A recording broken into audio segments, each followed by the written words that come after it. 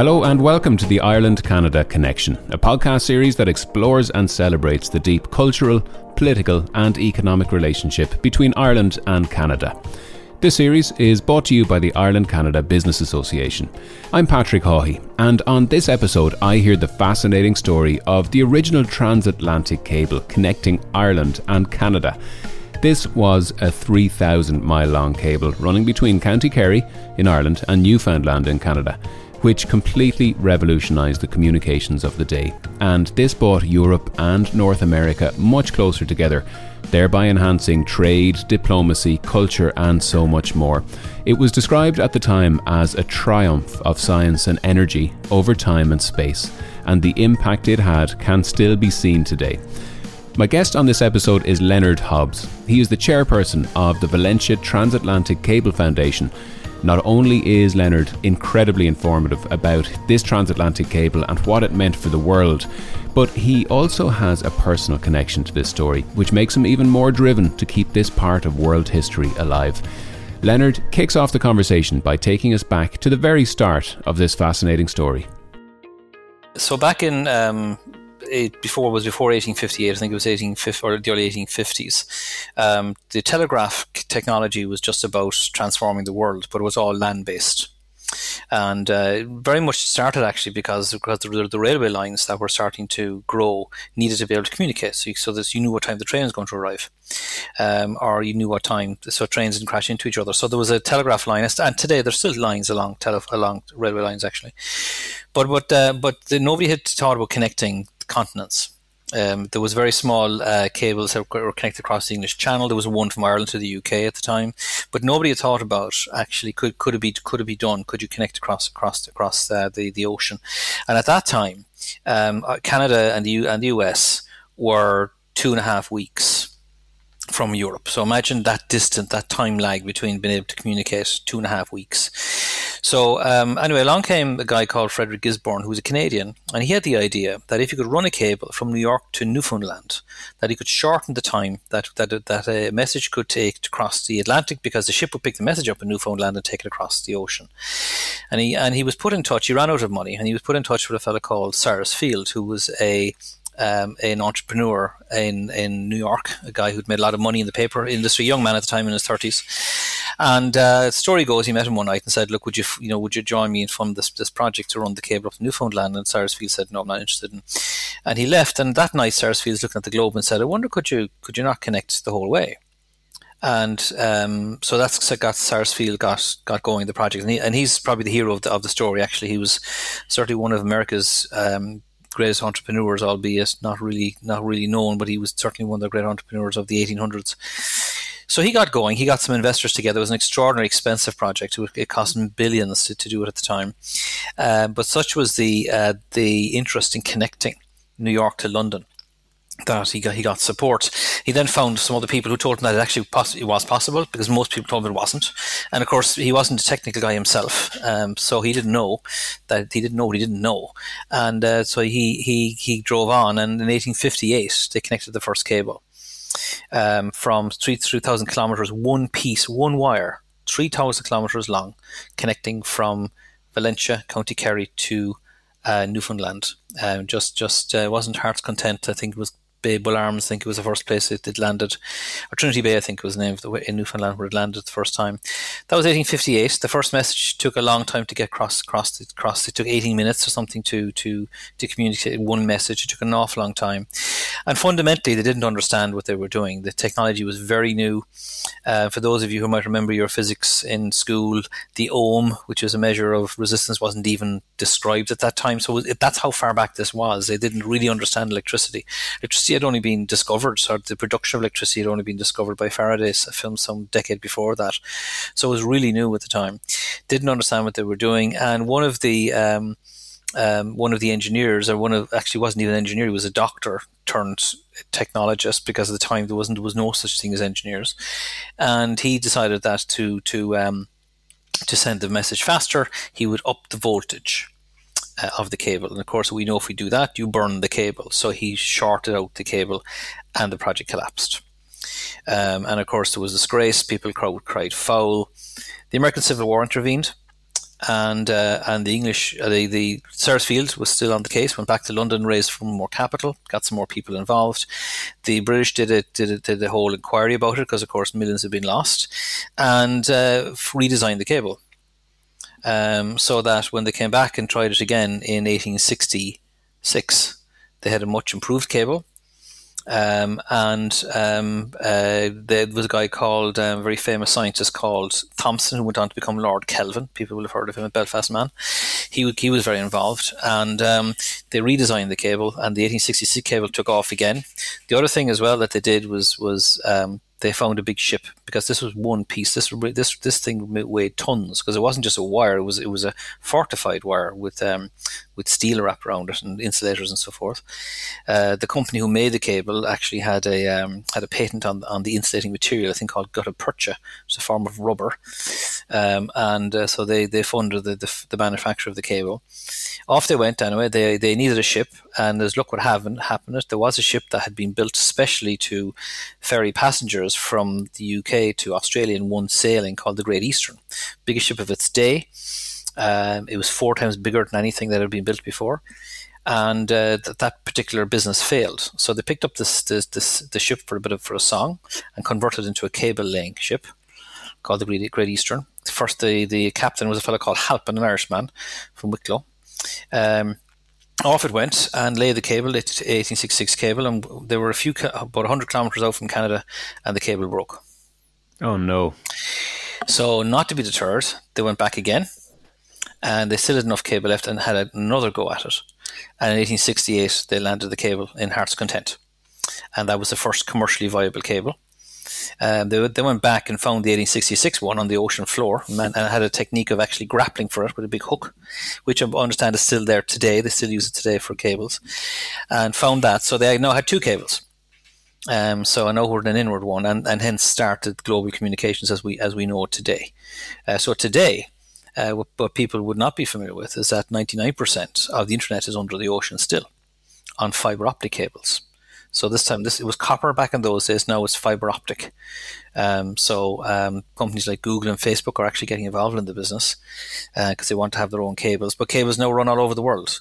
But it all began with this very first one in 1880, as I say, the 1868 cable, the first commercially successful cable connecting Canada to Heart's Content. And then from then on, it wasn't just the first connection, of course. There were many more improvements that were made to the technology because it was very raw at the time, and a lot of those innovations actually happened on Valentia. Because again, as you can recall, there wasn't big corporate labs in those days that were doing all the innovations. It was done locally, and a lot of the local improvements actually happened or were tested or developed in Valentia. So it was Valentia at the time was the center of global communications, so there's incredible heritage there. So sorry, long answer to your story. Sorry, Patrick. Oh no, I appreciate it because it's such it's a genuinely fascinating story, very well told. And I saw a great quote. I think it was from a telegraph from the Mayor of New York to the Lord Mayor of London around the time, and it says, "The Atlantic cable introduced an era in the world's history pregnant with results beyond the conceptions of a finite mind, a triumph of science and energy over time and space." It's a very powerful statement, and everything you've just said, I guess, backs that up. It really was a paradigm shift in terms of how things were done. Yeah, well, the world literally suddenly overnight became a very small place. Because remember, it wasn't just that cable. Then cables were connected all over the world, crossed into Africa, in around to India, over to Asia. Was this the sort of prototype, so to speak? This was the prototype, exactly, yeah. And the cable station in Valencia was the first of its kind. Many more cable stations were built then all over the world as well. In fact, the men, and they're all men, there was no women involved at the time, moved from that cable station and went all over the world, setting up cable stations all over the world. Then it was a very manual process in those days. It was all people, literally the message would come in, they'd record it and they'd send it on. It wasn't, it was a much while later before automation came in and things were handled in an automatic way. It was very manual at the time. But anyway, that's what happened. It connected the world, so suddenly the world became a very flat place to the day where we have it today, when it's instant communications, instantaneous now. But it enabled commerce. It was a commercial people, of course, who funded it. Reuters became what Reuters were going to create on the back of it because they were trading information along the cable. There were banks, other companies involved. There's actually a bank called Brown Brothers Harriman they have an office here in Dublin, but they're based in New York. But they to this day they'll tell you that when they trade, I think when they're trading currency, it's called cables. They were involved at the very start. They actually funded the project at the start themselves, and if indeed they're involved in the project with us, they're a sponsor. They're one of our sponsors because they have the same history with what the cable enabled their business basically, because they could transfer information quickly. So there was many things like that spurred on because of this technology.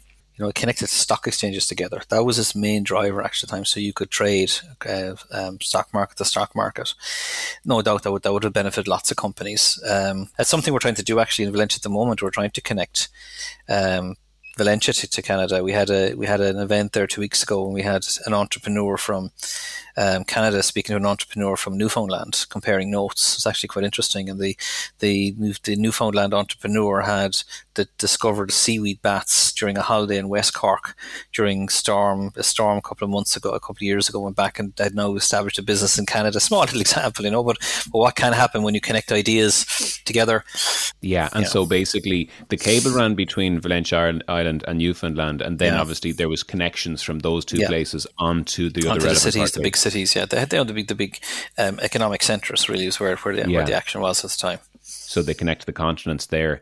And was it, before I move on to talk about the foundation, was it I imagine it was, but a commercial success because so much money went into it and there were some failures along the way? Oh, it did indeed, yeah. I mean, the people who owned the cable, who owned the business, who owned the shares in the company did very well from it, and went on to become big companies. And the company BT can trace its roots to this project, to the very start of the project. One of the very first engineers, his name won't come to me now, was BT engineer. Well, it wasn't called BT at the time; it was called something else. But they can trace their history to the start of this project. And there's many more examples like that where you can trace companies' history all the way back. Citibank were involved at the start. They were one of the investors. So there's lots of examples like that companies grew, and there's companies that became globally significant because of the technology. Yeah. So what is the Valencia Transatlantic Cable Foundation? So the foundation was put in place a few years ago to help with primarily the UNESCO project that we have ongoing. So what happened some years ago, it's a nice little story actually. This is a lovely story about connections. We're always connecting with interesting people and find interesting people, but and I have a theory as to why that is the case. But anyway, a few years ago, there was a story goes there was a guy from New Zealand called Al Gillespie, professor from New Zealand, who was into he does international studies and stuff, but one of the things he does is UNESCO and UNESCO heritage sites is kind of one of his areas of expertise. And he's married to a woman from Kerry. And he's home in Kerry. He bumps into a lady called Mary Rose Stafford, who's works in what's now called the Munster Technological University. And he's talking to her. She's in the whole tourism space, and he's saying, and they're talking about UNESCO. And he said, you have this amazing project out the road in Valencia called the Valencia Transatlantic Cable. You should really develop that as a project. She goes off down to Valencia, meets the local community, and said, "Look, we should really pursue this project, this UNESCO project." And they started assessing it and trying to understand it. And it is quite a complex process when you get into it, the whole UNESCO process. But anyway, Al goes back to New Zealand, and he's on a Skype call one night. And this is before now Skype was sexy like it is now, or we had Teams and so on. So it's a couple of years ago. And he's on to a lady in Seattle who he's working with. And this gentleman walks behind her on the camera and he says, "Is that your husband?" She said, "It is." Oh, he said, "What's his name?" He says, "It's Cyrus Field." So it turns out it was Cyrus Field the fourth generation Cyrus Field. Of the man who drove the whole project, and suddenly we'd found Cyrus Field the fourth. So he's come over, he's visited, and we've introduced him to the fourth night of the night of Kerry, because it was the night of Kerry. The hero on the Ireland side of it was the night of Kerry. He was a landowner on Valencia, and he was the person who actually brought the cable to Valencia. Because if you think of it, now we're often asked, why did they bring the cable all the way from across the Atlantic and landed on an island, off an island? what are we at? But it turns out that Fitzgerald, who the Knight of Kerry, was a major landowner on the island.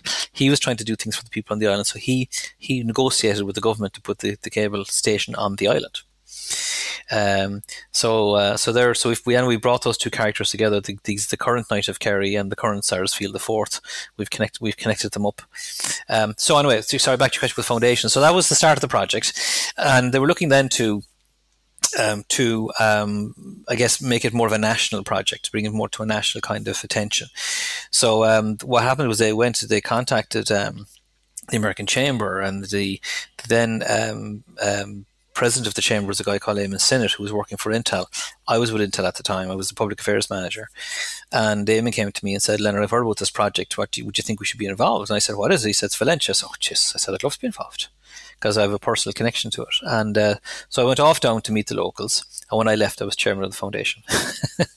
so that's how the foundation started. That's what happens. Yeah, that's how the foundation started. So we've grown it. We've got some great participation in the foundation, including Kate, of course, Kate Hickey from the Ireland Cannabis Association. We've got American Chamber, Martin Shanahan from IDA, Mark Redmond from American Chamber, as I mentioned, BT, Shea Walsh, and many others who assist us and work indeed with Kerry County Council and bring it to kind of a national level.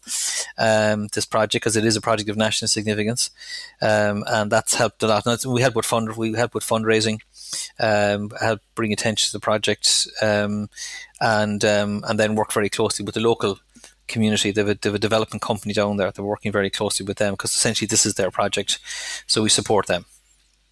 And what is the key driver is obviously to make it to be part of this UNESCO heritage site. So what does that mean exactly? Well, being a UNESCO heritage site is a big deal. We only have two in Ireland today in the Republic. Brina Boyna, which I'm sure people will all be familiar with, and the Skelligs themselves, which is just off the coast actually of Valentia, Skellig Michael. So they're two heritage sites. So it's you join a list of very few sites in the world that are considered of this significance. So what's called, they're of outstanding universal value. And as a nation, or a country, you're encouraged to preserve them, tell the story, so that it's not this particular site isn't lost. The history of this thing isn't lost. In fact, we're not very good at Ireland in doing that. We have some amazing stories and sites around this country, and we just haven't really had the process to run them through UNESCO. And it can take several years to get them there, because you have to obviously bring the sites back in really good condition. You have to have good visitor facilities, all that kind of stuff, because it brings a huge amount of tourists. When you have a UNESCO site, people will come to see the UNESCO site, and if we reckon we'll double the number of tourists that will arrive to see it. And the beautiful thing about it is that if you're standing, there's a view actually in Valentia as you're standing on the Foilhammerman Bay, which is a bay on the west of the island where the Great Eastern boat sailed from. And as you're looking out the bay, you're looking at the Skelligs. So the boat sailed out past the Skelligs, which is so we literally have a modern industrial revolution site in the presence of an ancient site, UNESCO. So that'll be quite a thing when we get to that point. Isn't that fascinating? And this is a joint bid, is that right? So the other the Newfoundland site is also going for the correct, this status as well. Yeah, we call it transnational bid, and that's actually very exciting because Canada is already they're ahead of us with their cable station in terms of the process, and they're also very good at doing UNESCO. The Canadians have a process where once or twice, or twice a year, or maybe two projects a year, they'll submit to UNESCO in Paris for consideration. So the Canadians are black belts at this process. So to do it with them is really exciting. Also, it makes it a really exciting project that we're doing it with the community in Canada, and the two communities are coming together to get it done together. And we've already had linkages with them. We've had link-ups. We've done events with them. We've signed an MOU between the two communities. We hope in a very short while to be in a position to encourage the Irish government to sign an MOU with the Canadian government to get this thing done. But I do hope that in the next number of years, as we travel this journey together, we'll be building stronger links because of the project. Because in fact, UNESCO makes you do that. You have to manage both sites like as one site. So we'll be doing lots of things together, and not just heritage. One of our project in Valencia is actually a dual project, in that we're, as well as bringing the cable station and other sites back to their glory, or what they used to look like, we're also putting an innovation hub into the cable station. It's quite a large building, and we've got plans to put an innovation hub in there, and it's exciting because it was a place of incredible innovation. And we're going to bring it back now into the modern day version of that, which is an innovation or a digital hub. And again, I would hope that the interaction we have with Canada isn't just about heritage; it's also about innovation and creating the opportunities for people in both communities that will sustain those communities in the years ahead. Because as we all know, rural communities across the world are really struggling. In fact, we had during the year, we had a great session organised actually for us by the Ireland Canada University Foundation.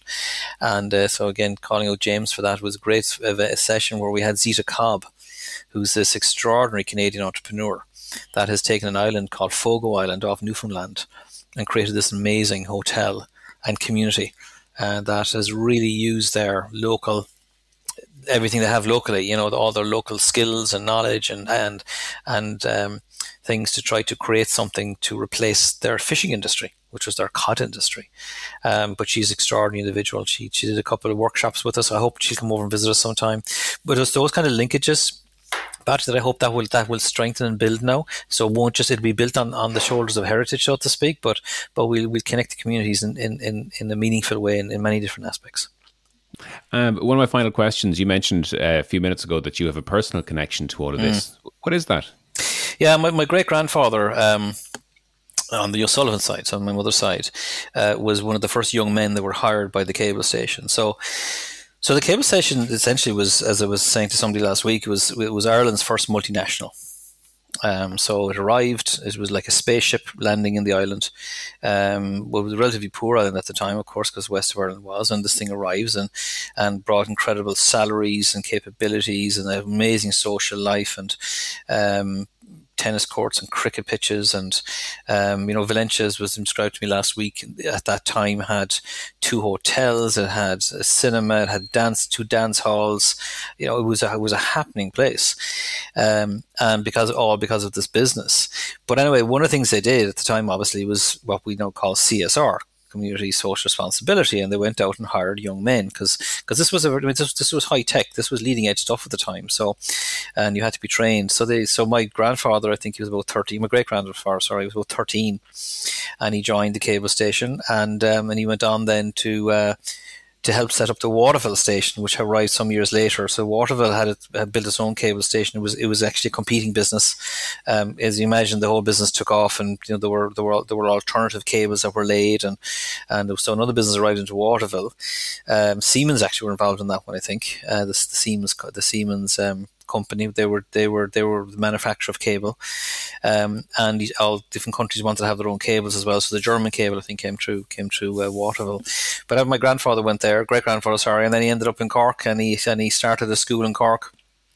And actually, another little story of connectivity actually was, I'm sure Shay Wanch might be telling this one, but a few years ago I met Shay, who's the MD of BT in Ireland, and I was telling him about the story and about the cable, and he said my grandfather was involved in the cable as well, and that evening he sent me a picture of a cutout from an examiner, Cork examiner from about 1905 or something, and it was a cutout with his grandfather, who was the star pupil in the school. And the paper cutting was cut out and sent to him, and it was signed by my great-grandfather, Timothy O'Sullivan. So my great-grandfather taught Shay's grandfather about cable. And here we both now work in technology. But so that's the connection. So it's just been in my family for years. My mother always spoke about the story. All her aunts married cable men in Waterville and went off to live in the UK.